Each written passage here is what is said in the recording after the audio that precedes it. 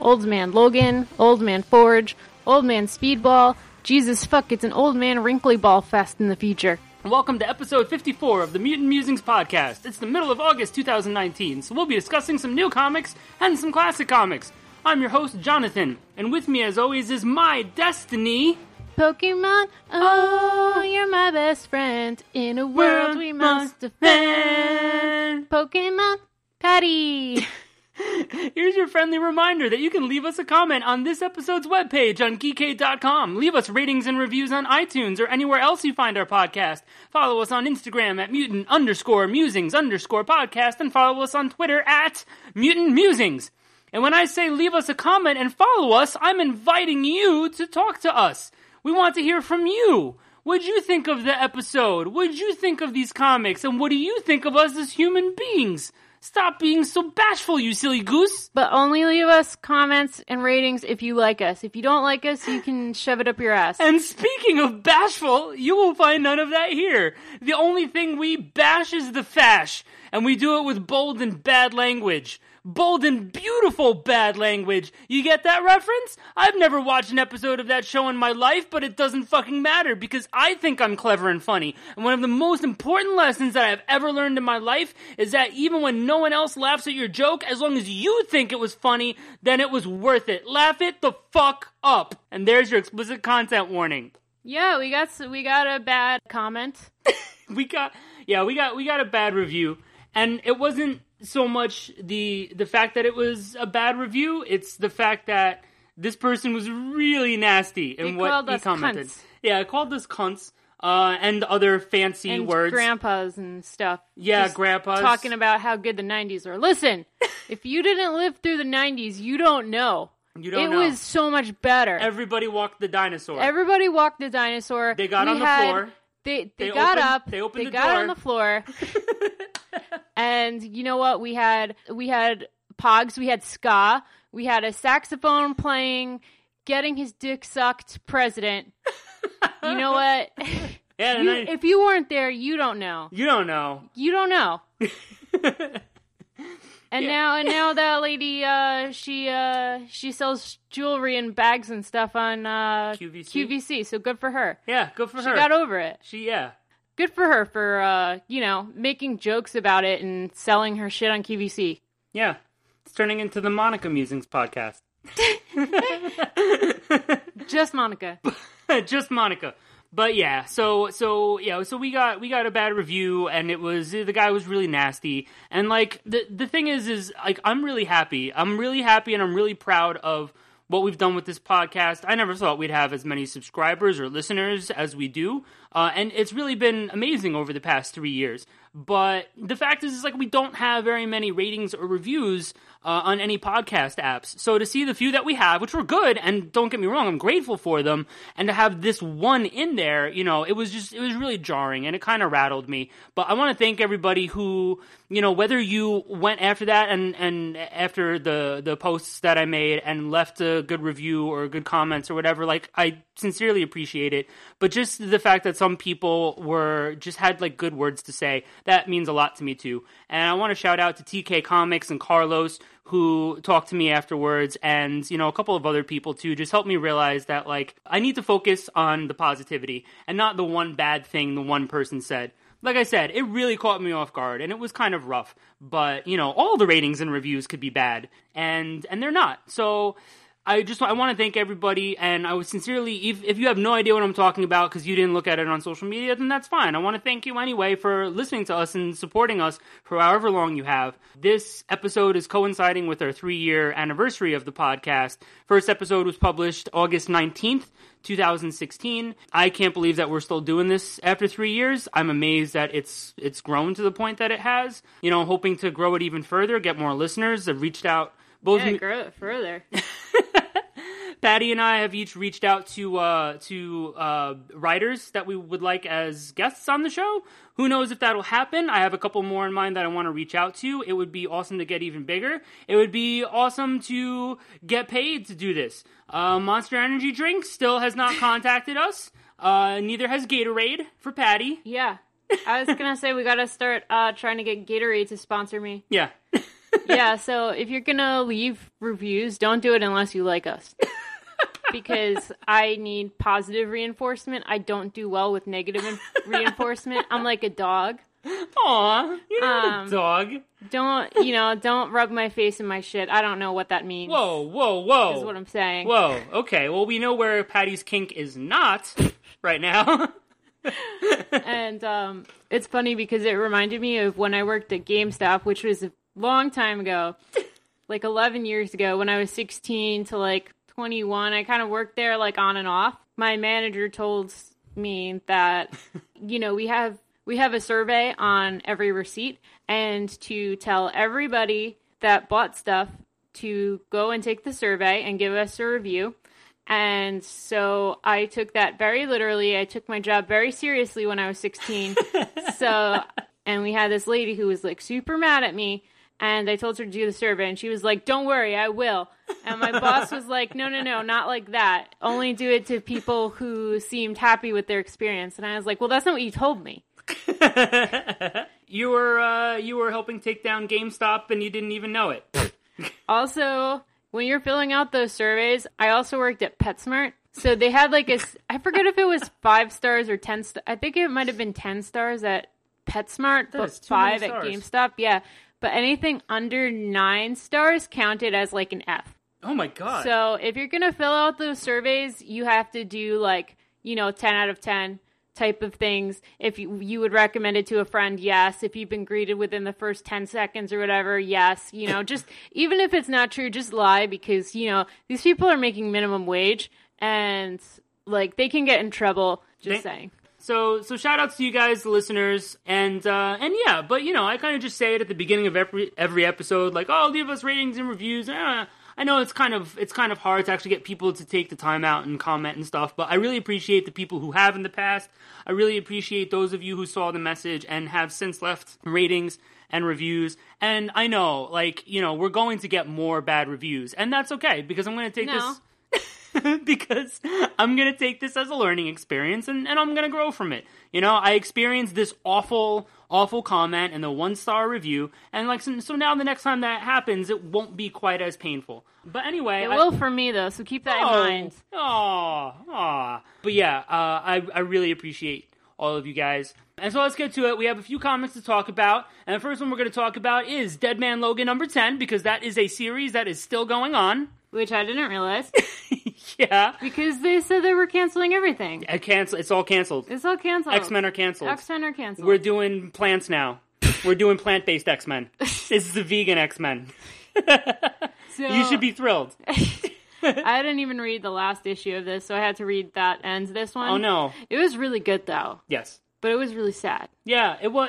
Speedball. It was sad. Baby. I still really like this series. I don't know. I mean, we know that this is going to have to end with Logan, with Old Man Logan actually dying.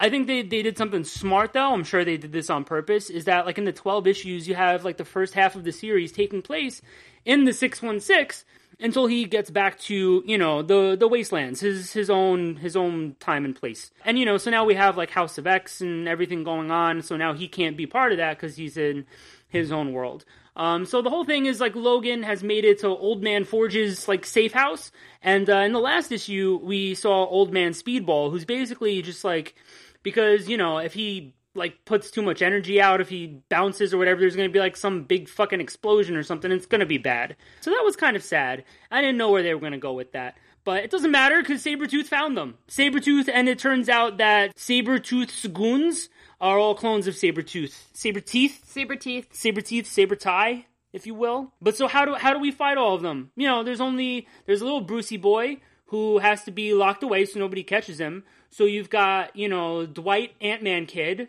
You've got Logan, Forge, and Forge's wife. So we break out the mechas. It's mecha time. This turned into an anime. Also, Danny was there. Danny was there. And luckily, the Sabreteeth were not cloned well, and their healing factors are kind of shitty. Yes. So he can kill them, no problem, but the issue is that there's so many of them that there's no way that just the 4 of them can take out all of these clones. They can't take them all on at once. No. There's too many at one time. It's just way too many at one time. And yeah, so Sabretooth ends up catching Bruce. So Forge and his wife are like, you two, like, this is not as important. If he gets Bruce, you know, that's like more important. You guys have to go and follow him. So they did. They were driving away and trying to catch up to Sabretooth, and the confinement Speedball was in opened, and there was this alarm going on saying code black, and he was just walking around like, excuse me, where's the safe room? What do I do? Where do I go? He basically managed to find his way to like a balcony, and he was looking over and seeing what was going on. And at this point, Forge had locked Dwight into the safe room and basically like knocked him out, so he'd be there for like 48 hours or something. Because he didn't want this kid to die. So Speedball saw what was going on. He knew it was, like, unwinnable. So he basically just fell off the balcony, made this huge explosion. That was so fucked up. Yeah, and Forge and his wife knew what was coming, so they just, like, kissed and said goodbye. And well, yeah, but, like, Forge told him to jump, basically, and he's, you know, like, you can see him hesitating and then kind of stepping off and holding his nose, and then, yeah, it's a mushroom cloud. Just a fucking mushroom cloud. Like, and the thing is like, you know, I take notes every time I read a comic that we're talking about, but, you know, I'm reading this, and I typed up, like, I cannot wait for Robbie to bounce. Like, I wanted to see this explosion or what was going to happen, and it wasn't a bounce. I shouldn't be laughing, but yeah, it was a mushroom cloud, and fucking Logan and Danny could see it from, like, you know, over the horizon. It was such a huge explosion, and it was so fucking sad, you know? Like, I've never cared about Forge very much as a character, but, like, you just kind of have to automatically like him here because he's trying to help Old Man Logan, and he's old. And he's married. You know? And Speedball, you see that Speedball is in such a terrible situation. Like, what kind of quality of life was he living that way? And then, you know, just to take a step off that balcony, it's almost like, you know, that was kind of like death was like a sweet release for all of them, because it was a miserable and scary existence. And I'm making my way through New Warriors for the first time. Shout outs to the 90s. Yeah. Better time. I love Speedball. Him and Namorita are my favorites. And so seeing this was really, really upsetting because I love him. Speedball was so terrible early on, though, before New Warriors. Like his solo series, I think it was by Steve Ditko. It was bad. He had like a mullet. He looked ridiculous. But the best part of that entire thing was the cat, Hairball, who was in the room when that like experiment went awry and bombarded Robbie with all the fucking bounce particles. Hairball got it too, and so you had a bouncy cat, and I love that fucking cat. He was the best. He was absolutely the best. He was in like one issue of New Warriors. Yeah, it was just Robbie trying to like catch him, kind of. He was featured in like the Tales of the Pet Avengers series, which were amazing. He was such a jerk, but he was so good. I loved him.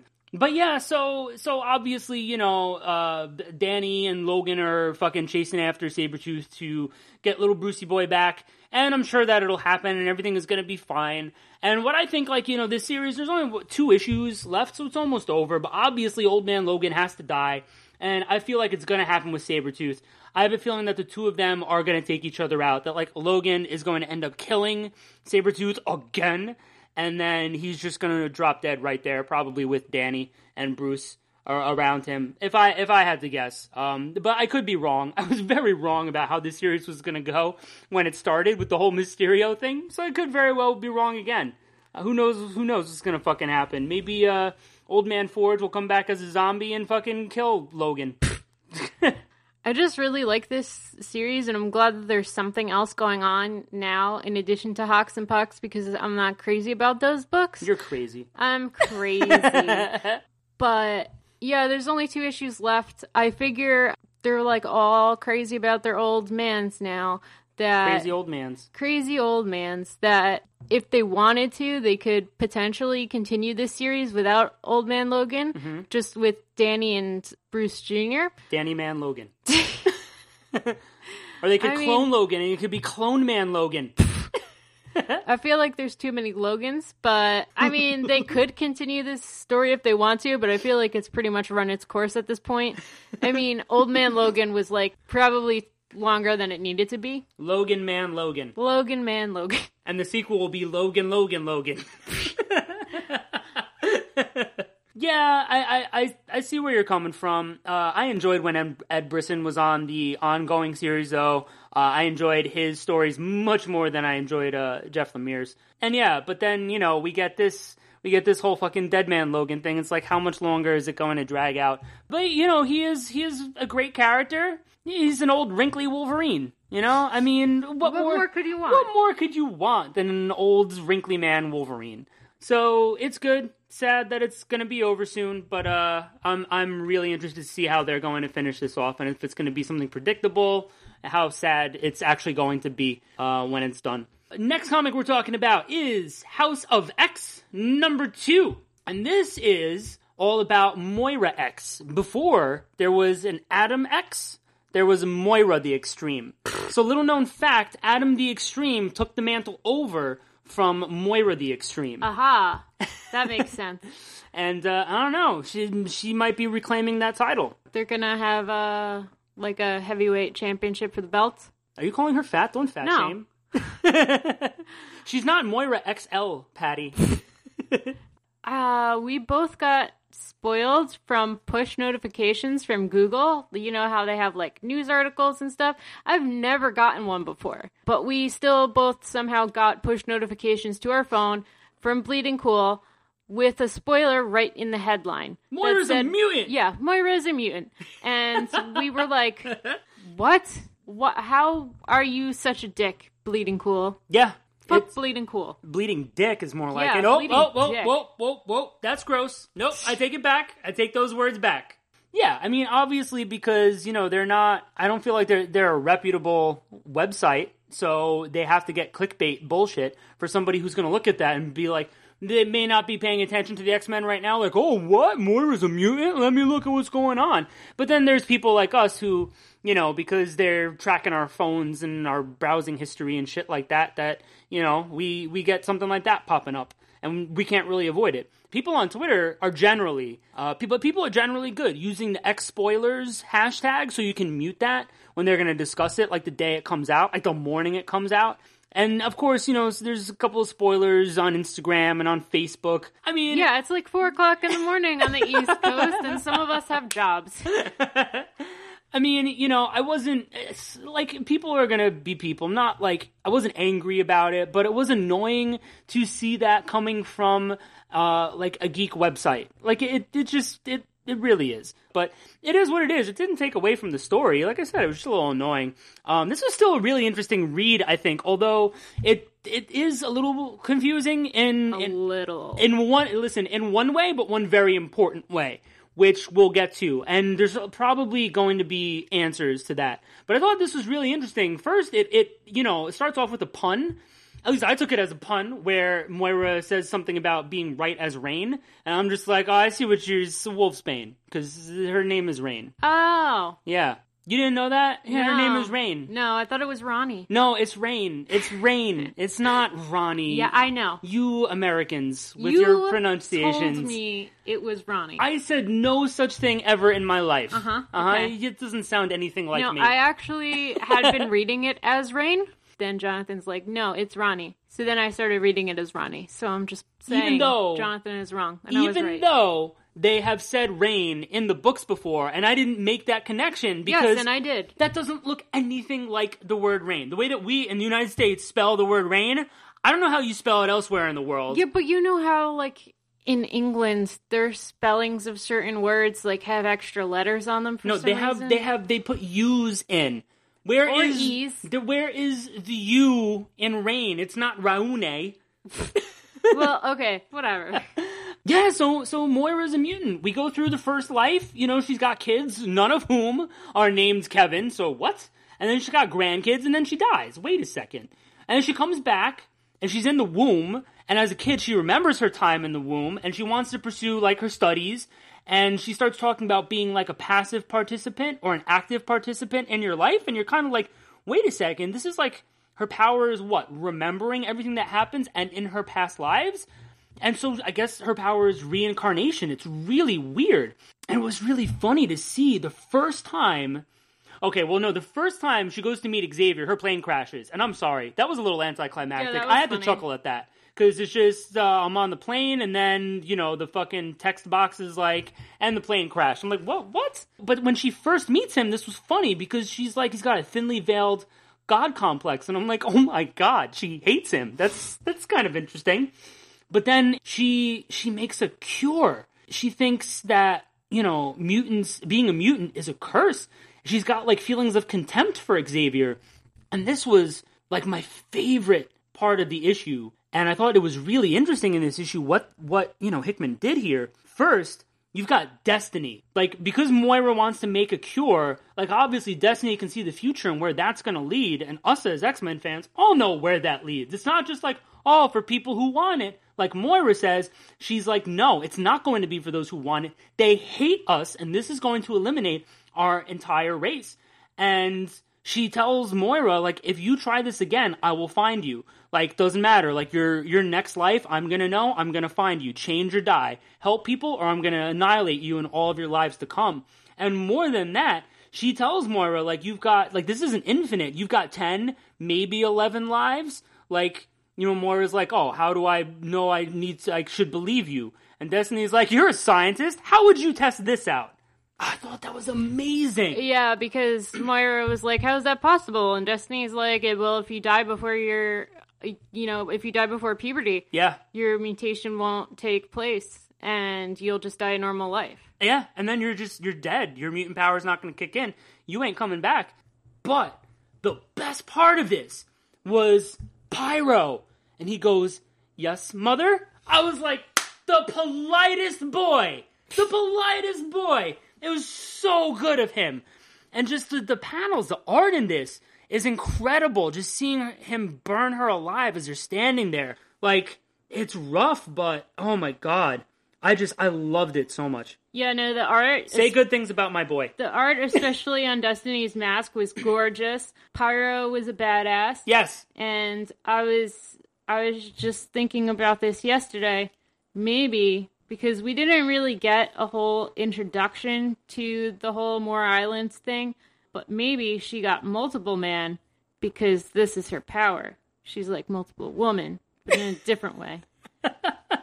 Let's push this conspiracy theory right now. She is the multiple woman. Yes. There's a multiple woman Moira. Multiple Moiras, multiple women. That's how she works. Yes. But then, it gets even crazier because we see these other lives. Obviously Pyro killed her, but then she comes back and it's like, all right, I'm going to give Xavier a try. But still, humans still wipe out mutants. In another life, they keep to themselves away from humanity, but humanity still comes from them and everybody dies. And then she becomes an assassin that tries to kill all the fucking Trasks, and she does. But some human still comes up with some other version of a Sentinel that comes and kills mutants anyway. So let's try Magneto, let's try Apocalypse, and that was nuts. Seeing her with the A and the guns standing beside him fighting, it was absolutely crazy. But then finally, it's her 10th life. She's almost at time's almost up for her. She can't keep doing this. And she comes to Xavier before he's even put the X-Men together and is like, read my mind. I've met you before. I'm going to show you everything that happens. And so that's like the most important page in X-Men history. And supposedly. Supposedly. She reveals everything to him and that things cannot continue going the way they're going. Even Xavier putting together the X-Men, okay, and then the international team of X-Men, and then Claremont, and then Jim Lee, and Chuck Austin, and all that stuff, like, it can't happen like this, because they're still going to make machines that are going to come and annihilate us, so we have to do something different. And so what I thought was neat, too, was at the very end of the issue, all those different timelines running across the page, showing the big moments that have happened. And that was really neat. And I mentioned, some of the stuff by Hickman that I've read. It's been also many years since I read Pax Romana, but I feel like he finished off that series. It was very short, with the same sort of thing, with these timelines and events that happened. Maybe he had a bigger story to tell, and they didn't want to give him as many issues as he wanted.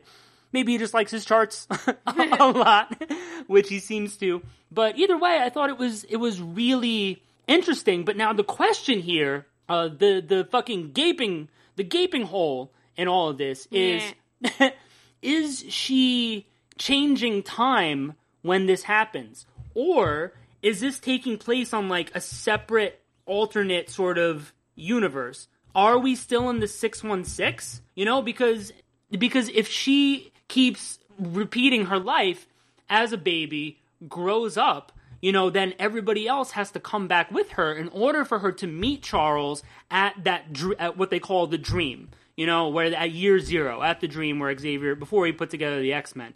How does that work? Because I feel like we are in the same universe. Part of me wants to feel like we're still in the same universe where Xavier put together the X-Men and everything we know has happened. But how is Moira sort of time traveling to change that, to get back to that point, to meet Xavier and try to change the future? She has her DeLorean.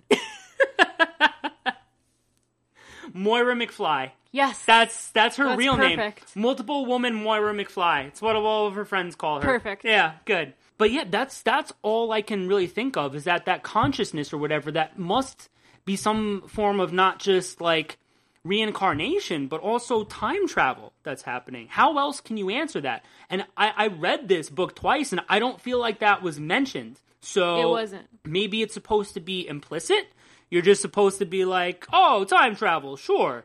And I feel like, though, that has to be answered at some point. But as of right now, I'm just kind of assuming that it's not just reincarnation, but it's also a form of time travel. What do you think? I don't know. I mean, it's really confusing. That's something that I brought up, too, that, like, it's not like she's continuing living, 10 lives consecutively. She's living the same life over and over. So, I don't know.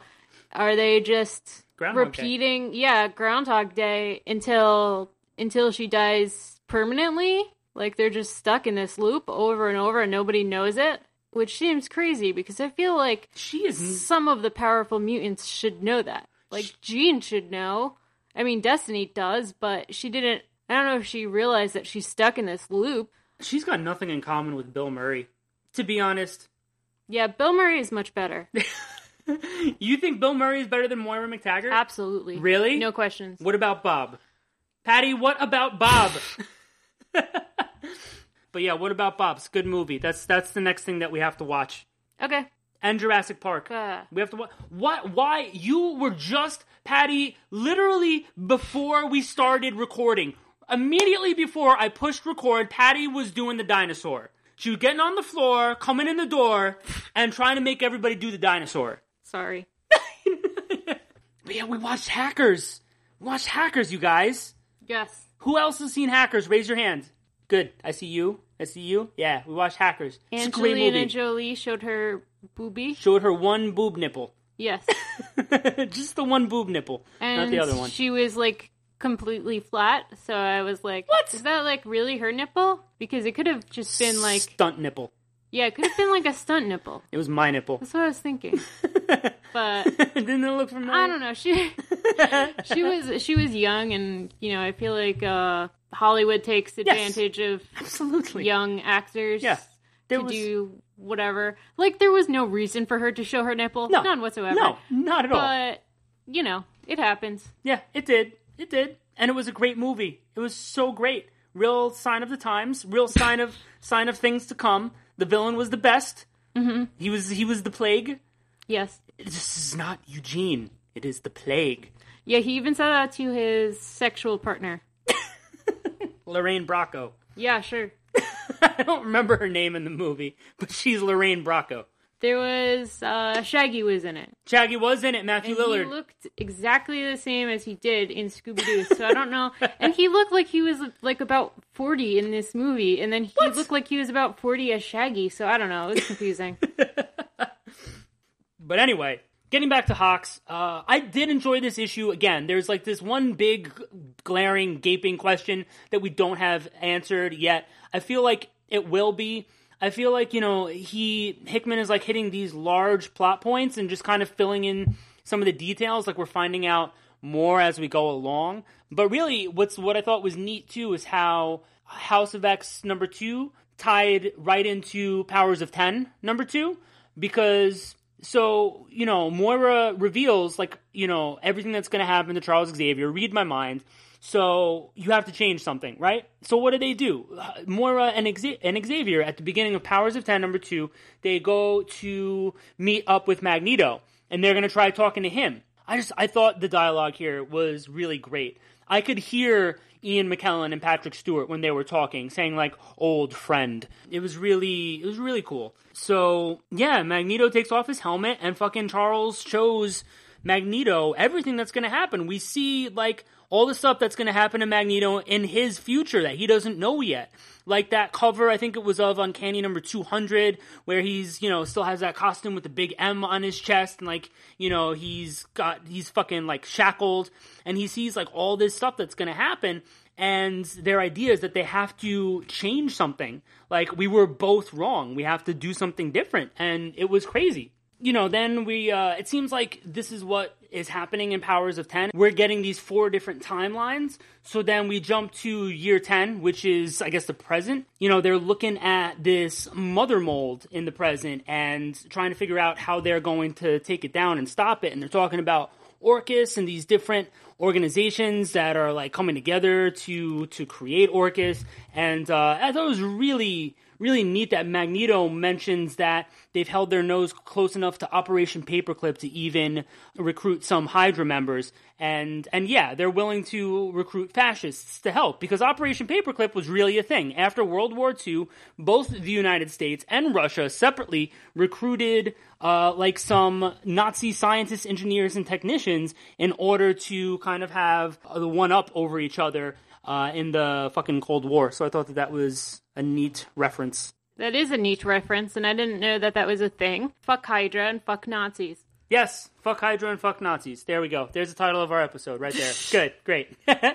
Yeah, but so the whole thing is like they need to stop Mother Mold before Nimrod happens, because that's like the point that everybody's scared of, this Nimrod happening. And I love how good Scott is. He's like, does it need doing? Xavier goes, yes. And he goes, then it will be done. He is such a good boy. You're going to lean in and you're going to say something bad about Scott right now, but Scott is a good boy. I was going to say something different. So Nimrod, okay, this is what I remember from a post that I read on Tumblr and did zero fact checking about. So I don't know if it's true or not, but I'm just going to tell you as if it were a fact. Uh-huh. So Nimrod meant hunter. Yeah, like a good hunter. Yeah. And because there was a character in Bugs Bunny. Yes. And he was kind of like an idiot, and Bugs Bunny called him Nimrod. And so everybody thought that meant like dumbass. Yes. So I was always reading X-Men, like, why is there a character named Nimrod? Literally same.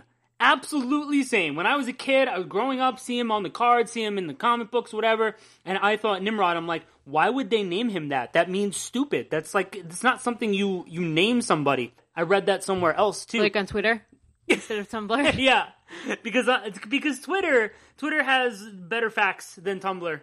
Yeah, they do more fact checking on Twitter than they do on Tumblr. I mean, there's no porn anymore. I mean, that is a fact. So yeah, so then we get to year 100, and the remaining X-Men, I guess, or mutants, are working for Apocalypse, and that is pretty fucking dope.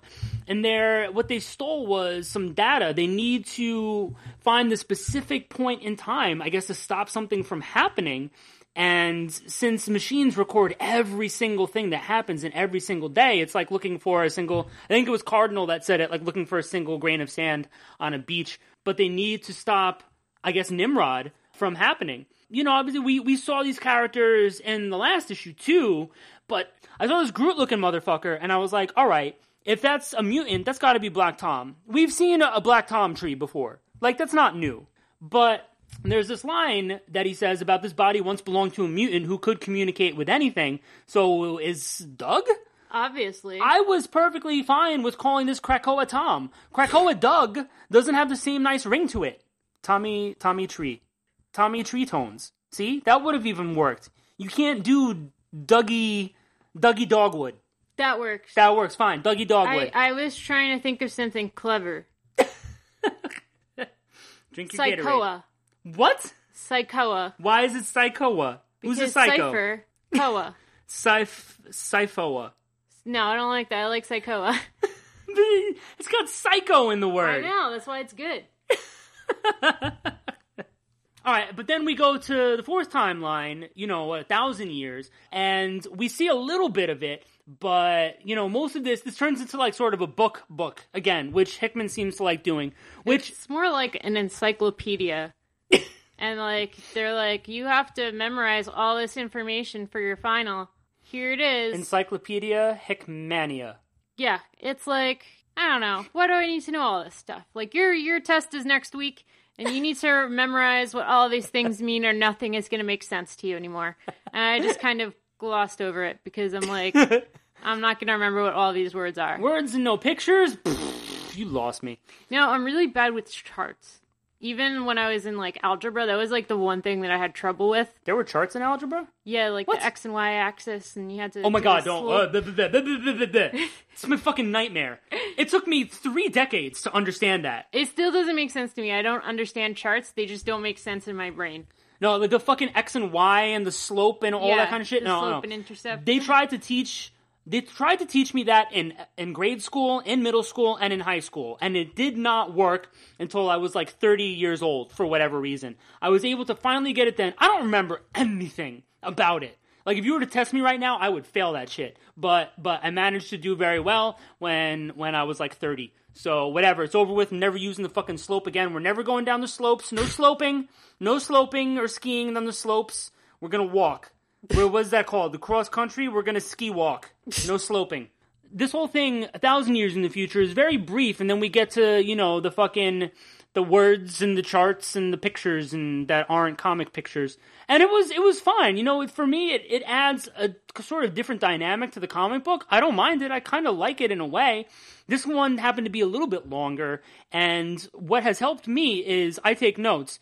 Everything that we're going to talk about, I take notes on it, and I think that helped me a little bit too, start to actually like understand this the way that I'm hoping it's supposed to be understood.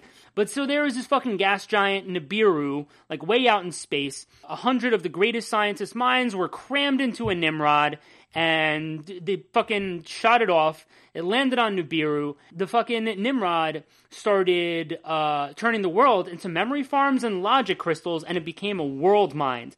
And so the Phalanx is coming to eat the world mind. This is a little blue alien guy, Xavier Apocalypse, I don't know.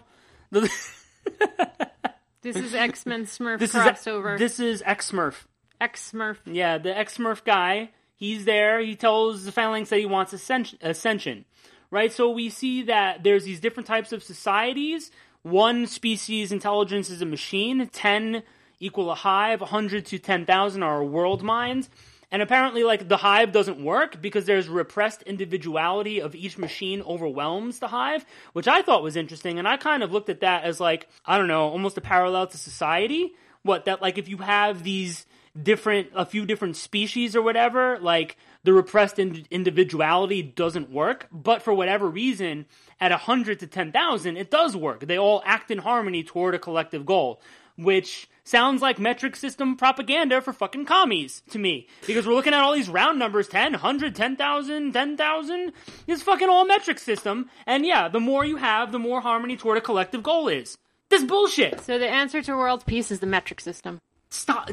Don't push your commie metric propaganda on the show, Patty. We're not doing this now. It's so confusing when my friends don't translate, like, what things are. Like, oh, it's like 10 kilometers. And I'm like, I have no idea what that means. That's a bunch of meters, which is micrometers, centimeters. Centimeters. They are sentient meters. But I think Fahrenheit is better than Celsius. Why? Because it makes more sense. Why? Because, like, if you say, like, 20 degrees Celsius, what does that mean? It means it's warm.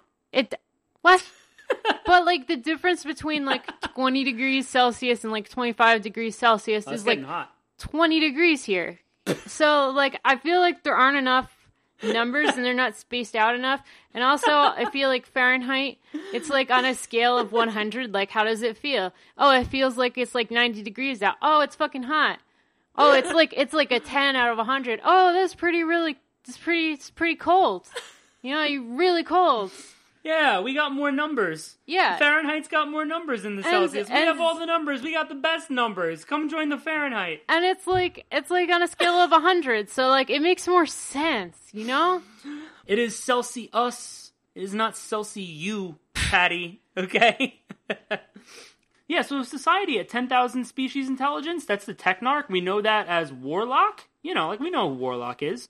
So the world mind that Nimbus was, it was a singular intellect, but also a planet, and the Phalanx consumes lesser societies, right? And the Phalanx is as big as a galaxy, not like the world mind, which is literally like a planet. I don't understand anything you're saying. Ascension is what occurs when Phalanx consumes a society, and little X-Smurf said to the Phalanx, we want ascension. So X-Smurf wants the Phalanx to consume the world mind, which is Nimbus. It's really weird, and I sort of get it. You know, X-Smurf is part of this world mind, and he says to the Phalanx that he wants ascension. So the Phalanx is going to consume that world mind. So we're all supposed to be one?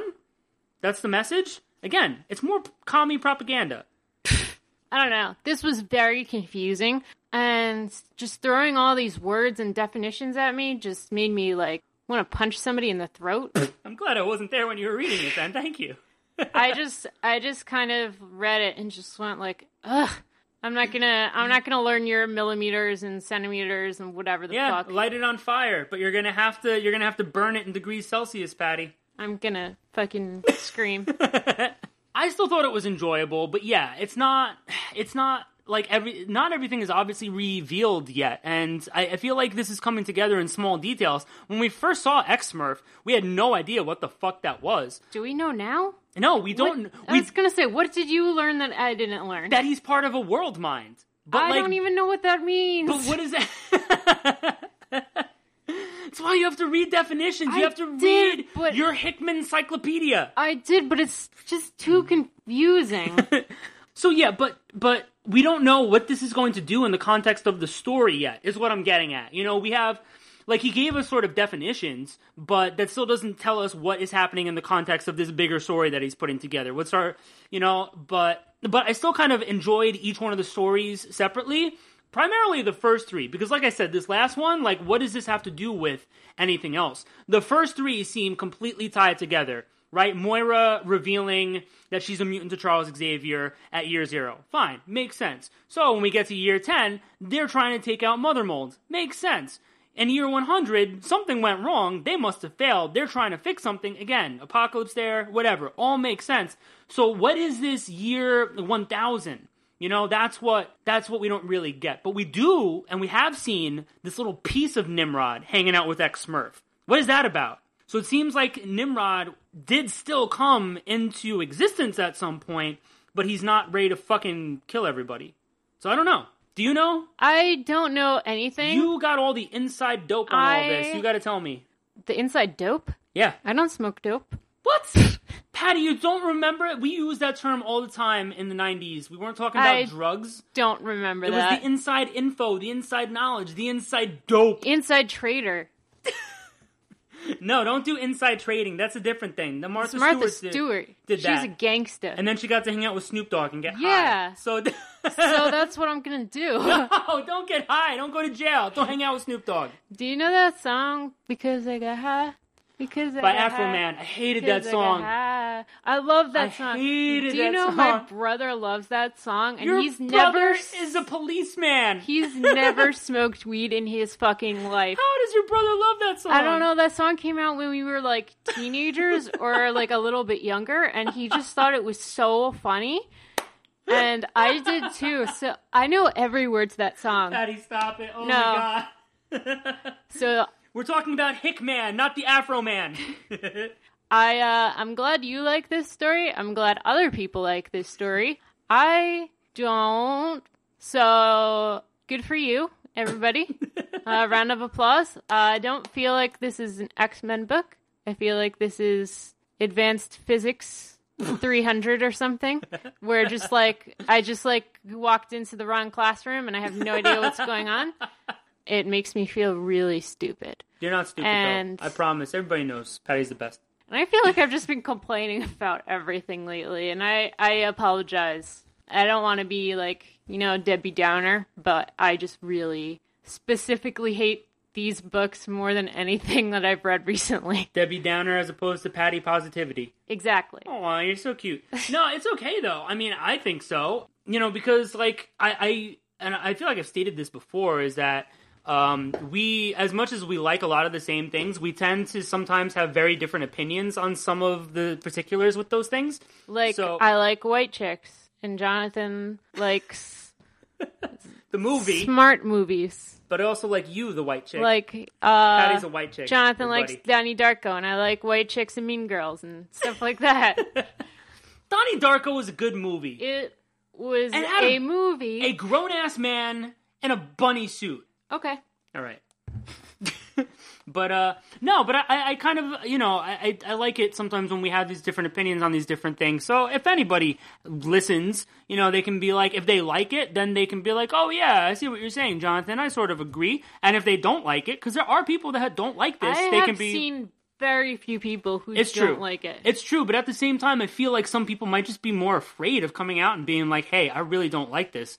I don't know, because this is like, Marvel made a big deal out of this, right? And they're doing a lot of... Yeah, and I feel like I have to like it. But you don't. And I'm not saying like, you, Patty, like, no. But like, you don't, if you don't like this, you don't have to. And you can share that. Again, as long as you're not a dick about it. If you come at like, Jonathan, you're a fucking moron, this book sucks, bleh, you're a piece of bleh. Like, you don't have to be mean, but like, if you don't like it, like, that's fine. Like, I understand where Patty's coming from. I'm just looking at it like in a different way, that's all. And so I kind of appreciate when that happens. But I just like, generic X-Men story. There's a bunch of X-Men there. They're fighting people. Smack them in the face. Wham bam, thank you ma'am, go back to the home, have sex. That's the X-Men story. This is not an X-Men story. That's the wham bam, thank you ma'am isn't a fight. I don't think that means what you think it means, Patty. It means what I think it means. So they fight the bad guys, go home, fuck each other. Bang their ma'am. Drama. Yeah, they have all the drama. Everybody's dating each other, and everybody's fucking each other, and everybody's cheating, and whatever. Just typical good X-Men story. Sounds like... Just give me a soap opera. You're just X-Men the soap opera. So you're in it for the sex and violence. Yeah, exactly. That's what I'm saying. I'm a man of expensive tastes.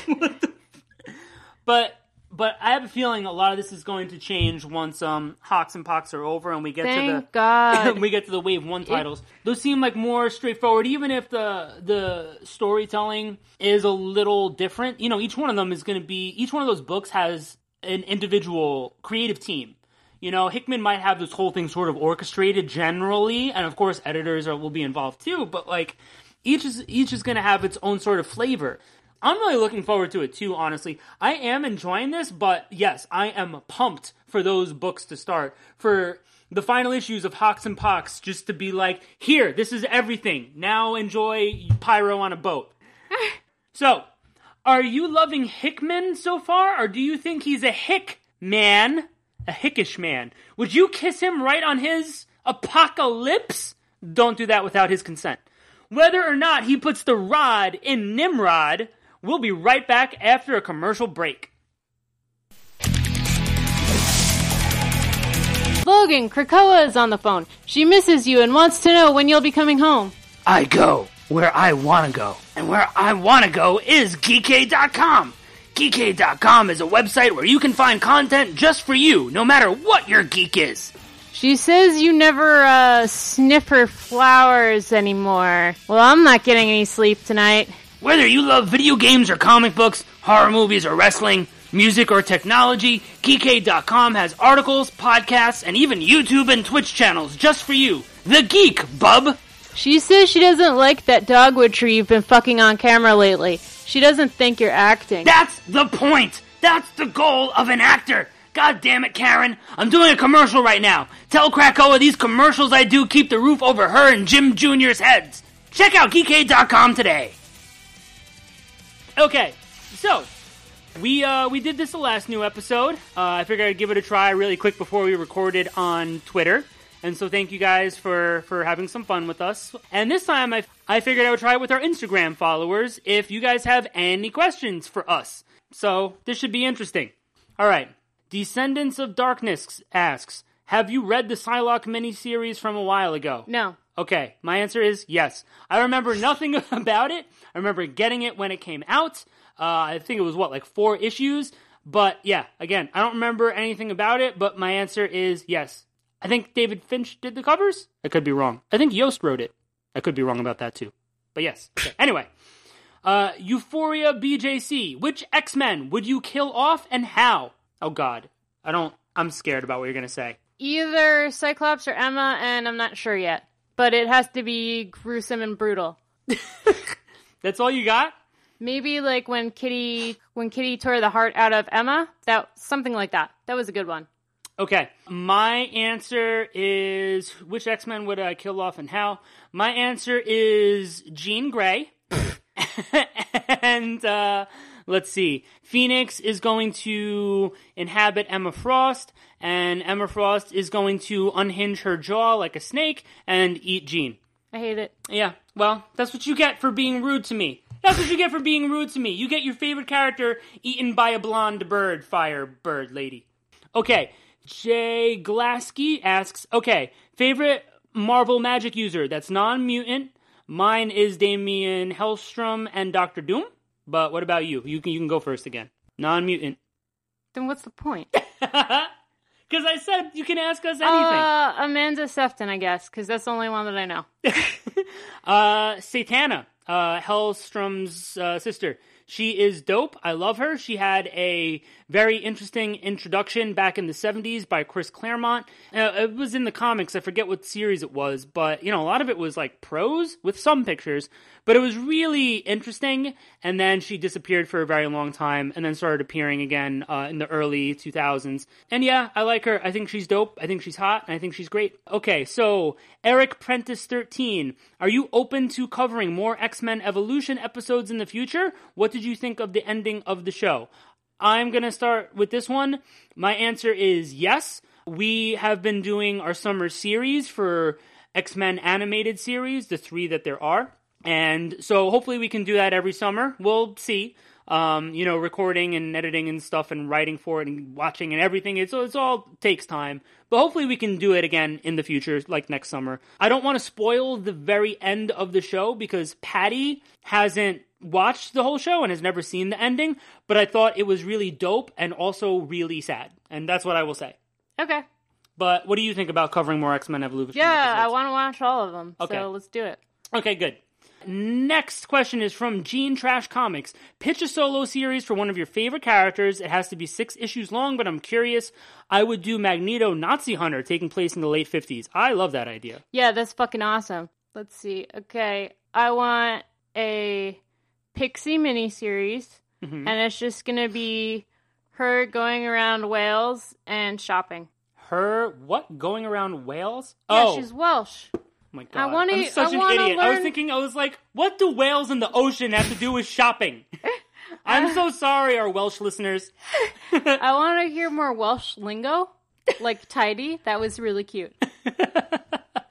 Okay, so I actually came up with one a bunch of years ago about Pyro, before he was officially brought back to life.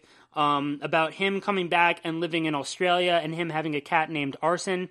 And I thought that I kind of wanted to tie in this one story. It might have been a single issue. It might have been 2 issues of Daredevil when Pyro and Blob went to this town looking for this little girl who was an unregistered mutant. They were part of Freedom Force. Her name was Annie. She was a telekinetic. I don't think we've ever seen her again. Where her life was somehow ruined, even though Daredevil saved her, and she was going to come look for vengeance, but they were going to have to team up, and they were going to take down. I was thinking of making Jonathan Chambers, the one who was feeding off of Pyro for a while. When he revealed he had the legacy virus, making Jonathan Chambers the villain of the book, keeping some people locked up and feeding off their powers, and Pyro was going to get to the bottom of it with that girl Annie, and maybe throw in Fantasia somehow. It doesn't sound very good. It sounded better on paper, instead of me unrehearsed saying it out loud, but yeah, so there you go. Rogue Gambit X-Men asks, besides the X-Men, what other X-team do you like? Well, X Factor is my favorite team. Okay. I mean, I like all of them, but X Factor is always my favorite team. Always. Yeah, I like all of them too, obviously, but I don't know. No, I like New Mutants. New Mutants better, but X-Force is up there too. All right, so Jewel I Am 7 says, what was Jubilee Lee's superpower, by the way? I remember she would throw little pink firecrackers. Yes! She would throw little pink firecrackers. That's her superpower. That's it. Next. You got it. Red Meta Sin 00. If race is based on outward identifiers, how are mutants a race? Well, so that is an interesting question, but I think it depends on your definition. So if race can just be characteristics of a group, then that makes it a little easier. But if you are saying outward identifiers, that's completely different.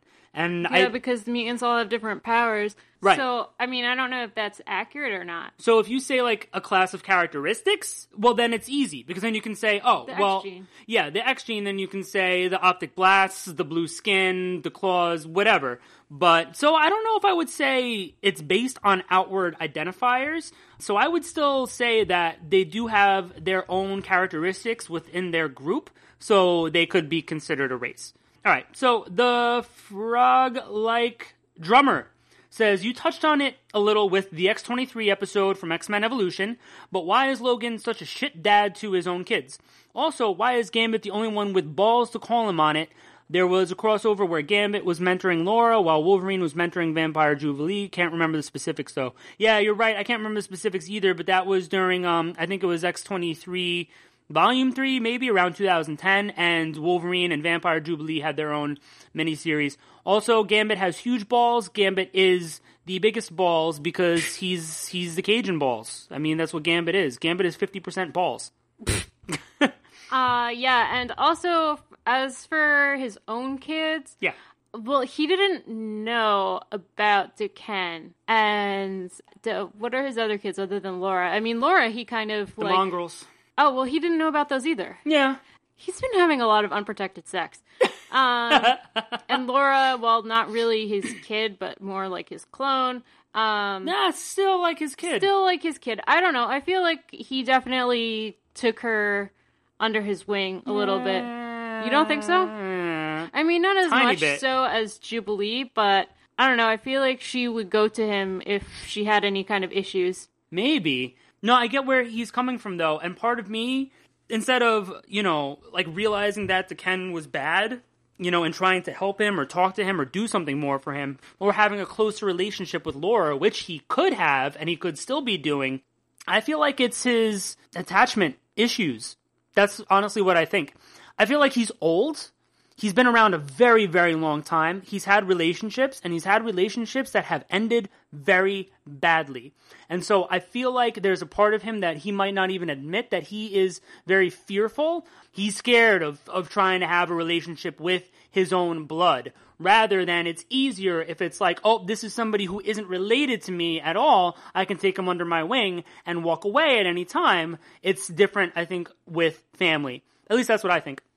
Interesting. So, Lego X-Men Unlimited says, what are some character relationships dynamics you'd like to see more of that maybe haven't been explored? For me, I'd say Emma and Psylocke. I haven't read them interact a lot in the stuff I've read, or I'd love to see more Quentin Magneto stuff. I'd love to see more Pyro Avalanche fan service. Yes, I agree. I mean, you can't fan service or not, I would love to see more Pyro Avalanche, but we need to bring Avalanche back, so that is literally what I was thinking before you said it. Elio D. Monac says, what kind of music do you usually listen to, and what is your favorite singer, producer, group? I listen to death metal. My favorite group is Children of Bodom, but also I love... Lady Gaga. Yeah, also I love Lady Gaga, but I listen to Amon Amarth a lot, and also folk metal, so... You know if you switch around the letters in Amon Amarth, you get Mona Martha?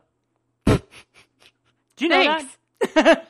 Bet they named the band after their moms. No, Amon Amarth is a thing from Lord of the Rings. I forget what it is, but that's a thing that I know. Okay, fine. But I don't know anything about Lord of the Rings. Just Lord of the Rings moms are just Mona and Martha. It's Mona Martha. Martha. How does nobody else understand that? Yeah, for me, I also listen to metal almost exclusively, other than video game music and remixes, because there's some amazing stuff out there. But my favorite band is Meshuggah, Swedish experimental metal. They are fucking amazing. Next month it'll be 20 years that I've been listening to them, so I am old. All right, so Mr. Red Wolf says, do you think Emma and Jean will both take the hint that they can be great queens without Scott hanging over them like a vulture and leave his ass alone? I sure fucking hope so.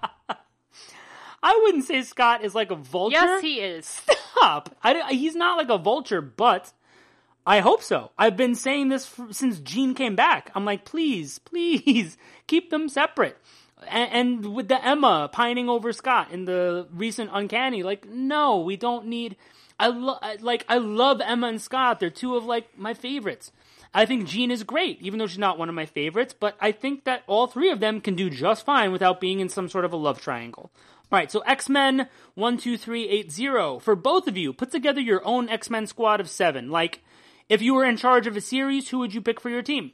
Okay, I'd make an all-girl team, because fuck yes, we need that. I would do Jean. I'd do Magic and X-23, so we have some crazy on the team. So we need to balance out the crazy a little bit.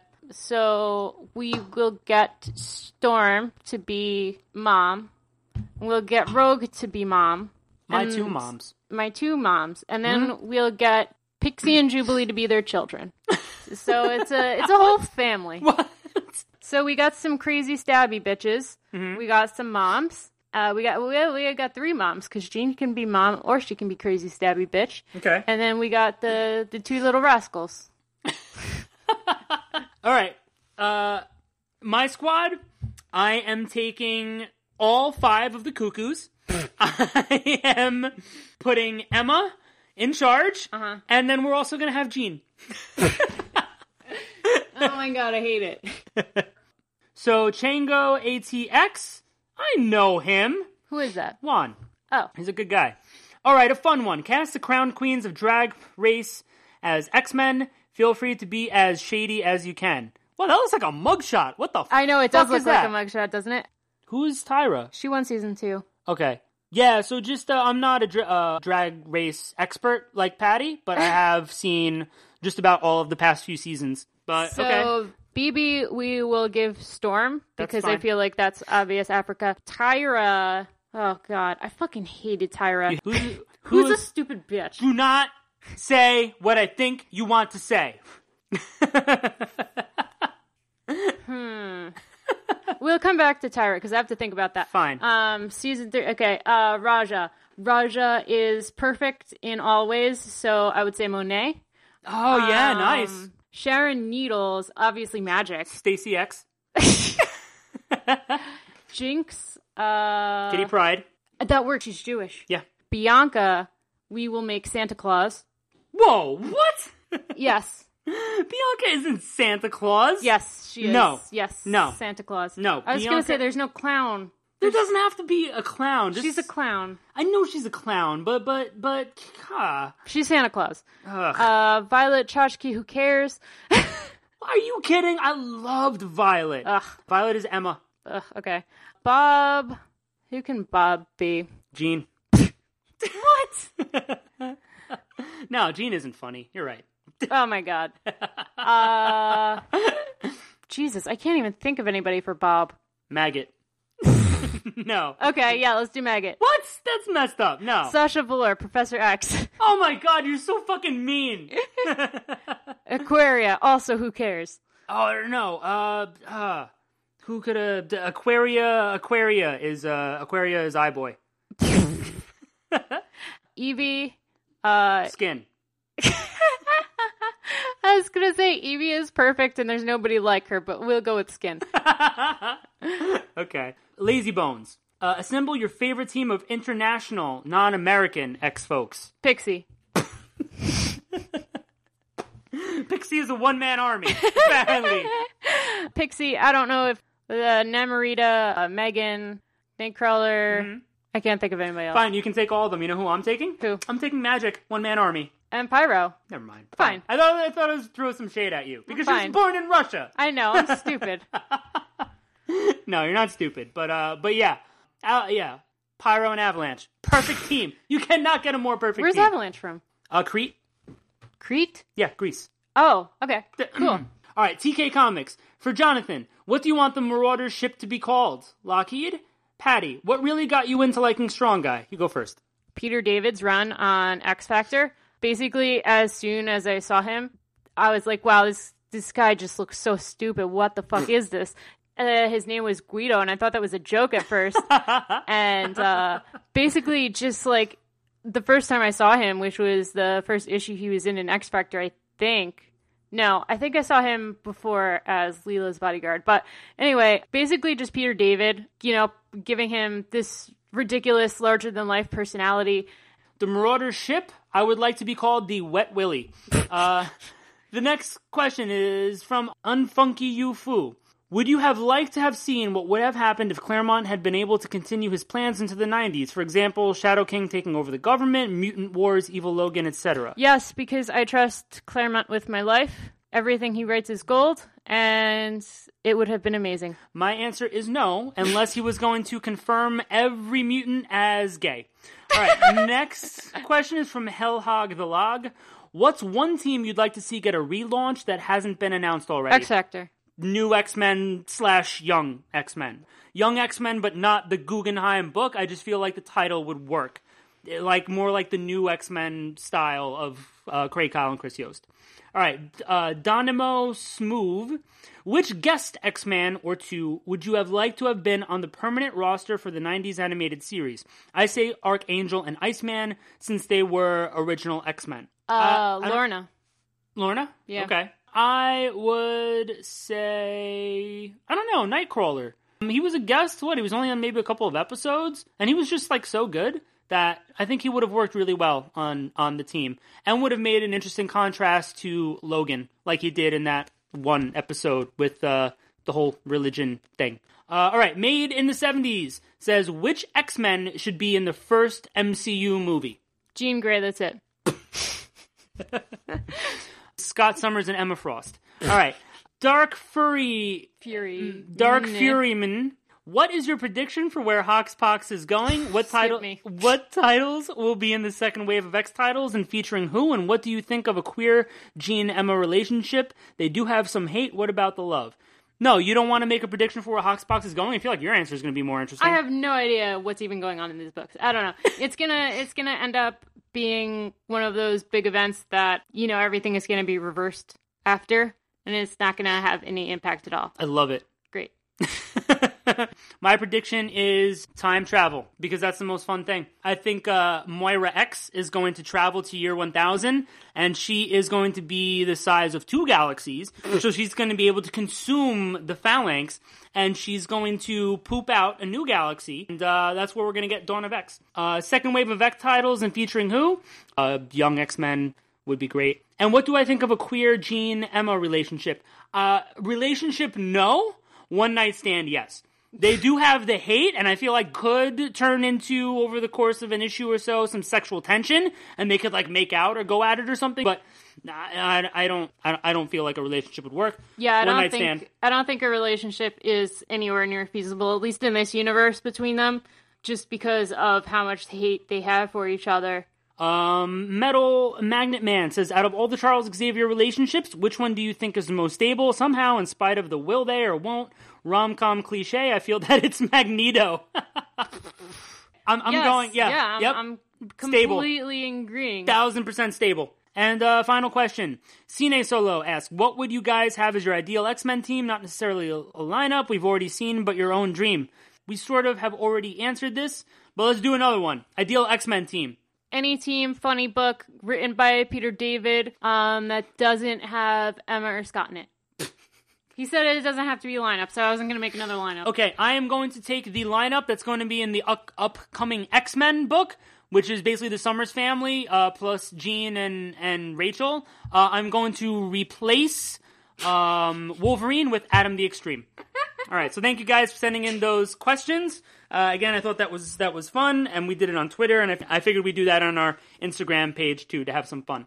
All right, and so now, since it is our third podcast anniversary, our podcast-iversary, if you will, I figured for Mutant Memories, we would talk about the books that we talked about on episode 1. Hashtag don't listen to episode 1. Let's get that trending. But I feel like every time I say that, like rebellious teenagers, people who listen, immediately go and I see a spike in the listens to episode 1. Please don't listen to it. It is not reflective of our current views. So we were in a really weird place in X-Men when we started this podcast. It was during the whole Ulysses and Civil War bullshit. Bam, bam, choo. And we thought, oh, the mutants are all going to have to live on the moon because they're allergic to Terrigen Mist. That was all bullshit. But anyway. And we thought that the X-Men were maybe going to be canceled, replaced with the Inhumans. Yep, that didn't happen. Fuck it. It was a scary, anxious time. But yeah, so one of the comics that we talked about on our first episode was Civil War 2, X-Men number 2. And yeah, so it was during the whole Ulysses nonsense. And like the sentiment of that is sort of interesting, but it's a plot point that's been done before. The Thought Police. Like you can read that in literature and see that in movies. 1984. Yeah, exactly. So, and I don't even feel like this whole Civil War 2 was very impactful anyway, because I think... Where has Ulysses been since then? He went off into space, I think. With like Eternity or something? I had to look that up.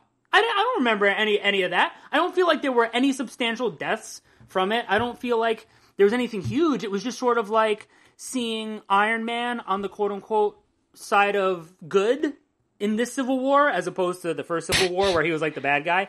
And in this, Captain Marvel is sort of like the bad one. You know, where she thinks, oh, predicting this stuff can be okay. We can go stop bad things before they happen. And, and I also didn't really like how Storm was portrayed as stupid for a few years. Because in this issue, they're stopping this attack, they're stopping this Brood attack. She told Magneto about Ulysses and Carol's pissed at her. And Storm is like, you're not suggesting that Magneto would make a play for Ulysses. I'm like, are you kidding? Like, she's like, Magneto must know the Inhumans would hold more than just him accountable. Since when has that mattered in the past? Like, yeah, sure, for a bunch of years here, Magneto was on the quote-unquote good side, but still, Storm isn't stupid, and she also led the X-Men to a fight with the Inhumans, and I feel kind of bad for her. Not every single issue of, like, this time period was bad and showed Storm in a terrible light, but just overall, she wasn't characterized very well during this time. Yeah, I agree. And we had some, side switching. Psylocke switched from Magneto's team. Nightcrawler switched onto Magneto's team. So also there was the faux French fight. Yes, some faux. That was. I remember being very aroused by that. And still again. So bring us more of that. Gambit and Phantom X. Yeah, and now Phantom X doesn't even exist anymore. Sort of going at it. Well, now we can see Gambit and Charles Xavier go at it. I don't want to see that. And I've come to realize too that I had a lot of complaints about Cullen Bunn on X-Men. And I don't think he's a bad writer at all, but I wasn't a huge fan of this volume of Uncanny, and I wasn't a huge fan of X-Men Blue. I don't think he's a bad writer. I'm just saying, they, in my opinion, weren't too great. I read his Venom when he was doing it, and I loved that. I read, I guess you say that, Helheim, which I thought was great from what I remember from years ago. I've loved his Deadpool stuff. I loved his Magneto solo series, which was great, but his X-Men team books, I guess, I'm just not a huge fan of. Yeah, I don't know. I thought X-Men Blue had its moments. It was hit or miss, basically. But so that was the first comic that we talked about. And then the next one is Uncanny X-Men number 10, and this was also during, this was at the end of Apocalypse Wars. Do you remember that? I did not even remember that. It ran through the 3 X-Men team books. They each took place in a different time. One was in the past. I think Beast traveled to the past or something accidentally. This took place in the present, and then the X-Men kids were in the future. And this was just starting around the time that the movie X-Men Apocalypse came out. So we're oh yeah, so of course this is going to happen. So by the time we recorded this, it was just about over. Yeah, I don't remember that. Oh, man. Yeah, so there's a flock of archangels, and all the townspeople are the sermons, they can't be true, not this. But I did really like the art in this issue. It was kind of rough and it was gritty. Greg Land, right? No, it was Ken Lashley. The covers were by Greg Land.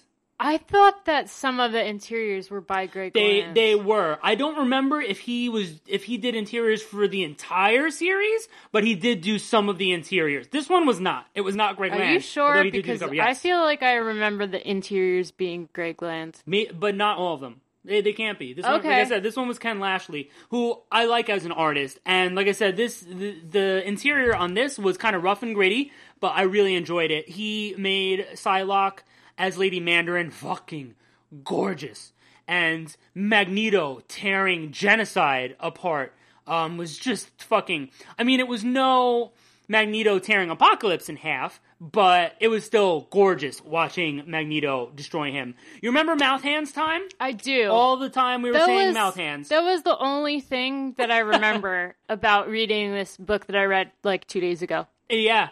They're really... And honestly, we kept saying Mouth Hands, even though they're more like hand mouths. Yeah. But that we got the title of the first episode from that. Because she's got a mouth on each hand, plus her own mouth.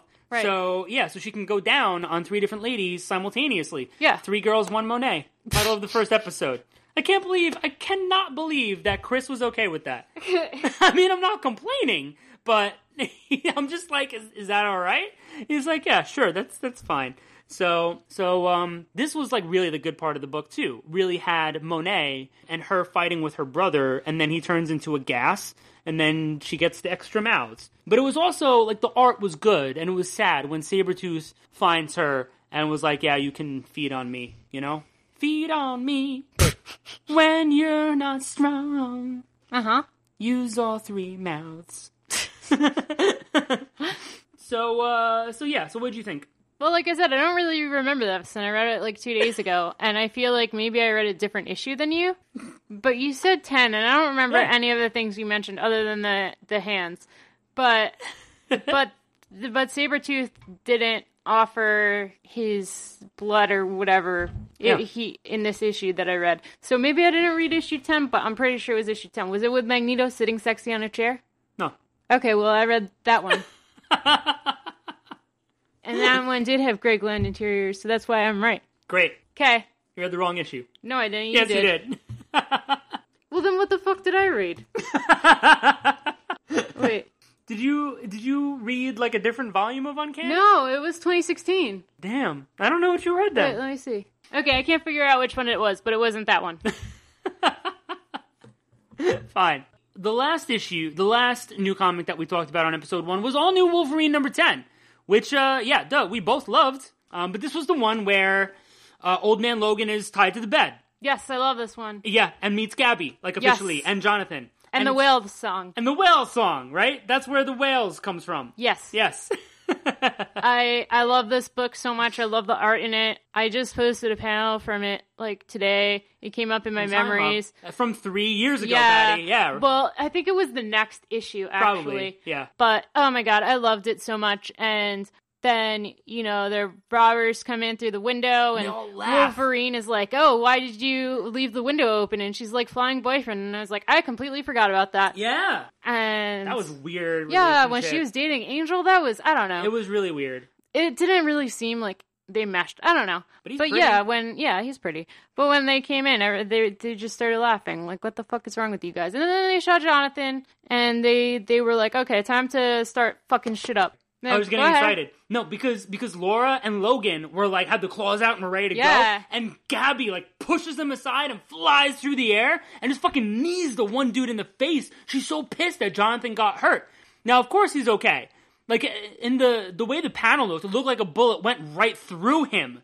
But apparently, it just grazed him. And so he was going to be okay. Because he was the first one to go after the guys with the guns. He was like fucking foaming at the mouth. I was like, oh my god. But... oh, it was so cute. Just the way Gabby introduced herself to Logan. And that panel where he's opening the can with his claw. Yes. And she's like, are you going to pick that up? Because I'm not exactly domestic. Yeah, he drops it on the floor. And she's like, do you think you're cool? You need to pick that up. It was so funny. Oh, yeah, just, it was Tom Taylor on it. He was so good. This was such a good series. And they called him Jonathan the Unstoppable. It's adorable. But obviously, this has to tie into Civil War II and Ulysses somehow. Because at the beginning of the issue, Ulysses has some weird vision of, like, I don't know, what, Gabby killing someone or something like that? I don't know. And so everybody has to be worried, and so that's why, you know, S.H.I.E.L.D. goes to Laura's apartment. No, they thought that Logan was going to kill Gabby. And whatever. Gabby, like, old man Logan knew Gabby from the future and knew that she killed some people or whatever, so he was, like, a little bit, like, worried about her? Yeah. They had to tie this into the whole Civil War II and Ulysses and Inhumans and whatever sort of nonsense. But yeah, the rest of this issue was great. The dynamic between the three characters, the fact that they had these burglars come in and the reaction, laughing at them and just being like, you just stumbled into, like, the worst thing. Like, just go, get out now. And then, you know, I don't know. It was a lot of fun. But, you know, we had fun doing the first episode at the time. We've had fun since, I think. Yeah. I cannot believe that it has been 3 fucking years that we have been doing this. You know, things have changed a bunch over time. When we started, it was exclusively new comics and whatever sort of news or stories I would find online to talk about. Huh? And once a month. Yeah, and once a month too. And I was only promoting it on Facebook. And then I joined the fucking 1 million to save Wolverine and the X-Men group. And so that's you know, all we were doing for it. And then, you know, things changed to include older comics, and then got on Instagram and started doing twice a month, got on Twitter too. And so yeah, it's like I said earlier, we've each invited a writer to guest on the show. Haven't heard back. We may not hear back from them, and that'll stink, but it's okay. We can try others. I still absolutely love doing this. I still have fun being able to, like, freely speak our minds about something that we're both very passionate about, and want to sincerely, because I don't think I say it enough, is sincerely thank everybody who has listened to us at any point in the 3-year history, supported us. Thanks, everybody. So that'll do it for this episode of Mutant Musings. Thanks for joining us, and don't forget to leave us a comment on Geekade.com, leave us ratings and reviews on iTunes or anywhere else you find our podcast. Follow us on Instagram at mutant_musings_podcast, and on Twitter at Mutant Musings. What do you think of Moira being a mutant? How do you think Dead Man Logan is going to end? Join us next time when we'll be discussing some new comics and some news. And until then, thank all of you listeners and followers for the past 3 years. You were right.